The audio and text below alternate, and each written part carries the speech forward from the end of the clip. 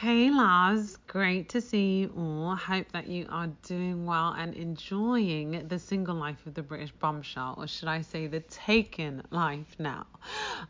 Sorry that it takes so long sometimes for me to get these wonderful podcasts up.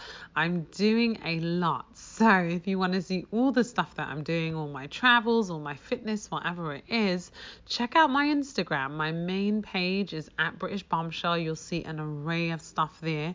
My fitness page is at Only British Bombshell, and my author page is at The Real British Bombshell. And if you want to see some funny skits of me acting, it's at Only Sister Patterson. So check me out online. I'm doing a lot over there. So when you don't see the podcast here, check me out and see what I'm doing, all right? But I'll try to be a little bit more regular and really make sure to upload at least once a week, pending on my crazy schedule. But anyway, without further ado, let's go to episode number 67. Boat rides are fun. So loves, I'm just getting in from another amazing day, and this time we did a boat ride around the city. Now, let's just say the boat ride wasn't our favourite because of many reasons, but we made the best of it and still had a blast. For one, this boat was really moving with those waves, and not in a cute way. In fact, if I wasn't careful, I knew I could bust my butt and fall. As a result, for the majority of the ride, we decided to stay downstairs in our cozy booth with the window open. We got some great views and photo ops, so it worked. When we did try to go upstairs, we didn't stay too long. Firstly, because there were people smoking weed up there, and that smell was making me sick. And secondly, because the boat was rocking entirely too much and took a lot for us to take a video together. It definitely wasn't the safest up there, so we left and went back down to our safe haven. The vibe between us was great as always, and we did us as usual, with our funny jokes, mimicking one another, realizing that our ears are attached, inside joke, and flirting and kissing a little. I think one of the best parts was when I spontaneously began kissing on his neck. When I stopped and looked at him, you could tell he was in ecstasy, and I loved that. The next super memorable and special moment was when they played some soccer classics, and I began to wind my waist. I was doing it standing in front of him, and I remember looking back to see his face at that very moment, where he was staring at my beauty with a hungry look and then pulled me down on top of him to continue whining.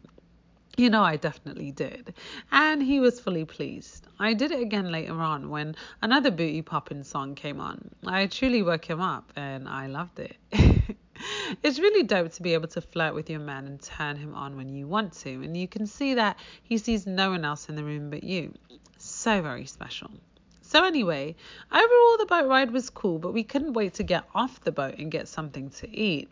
He and I had both gone with a low-calorie diet for the majority of the day so that we would be ready for the night.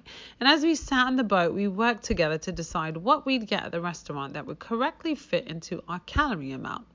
I will say we had to add in additional exercises we had done for the day to receive more calories to burn, but once we did that, it opened up a little bit more of the possibilities of what we could have.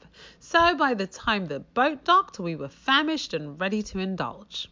We took our respective cars. He drove behind me and I kept trying to see him through the mirror, even though I couldn't. For whatever reason, I think it's super cute when he drives behind me, or even when I drive behind him. It's kind of weird together kind of connection thing I have going on in my head, and it makes me smile super hard. Once we arrived to the restaurant, the waitress came over and was super nice. She took our order for everything, and after a few games of thumb wars, arm wrestling, and slapping each other's hands before they moved, our food had arrived. We devoured it for real and then head to our other spot to enjoy one another some more. Things got hot as they usually do, and those makeout sessions had me so open. I can't wait for next weekend where we'll have our staycation at the Bombshell Mansion again, because it's been too long. We're both looking forward to it, and you know you'll be the first to hear all about it.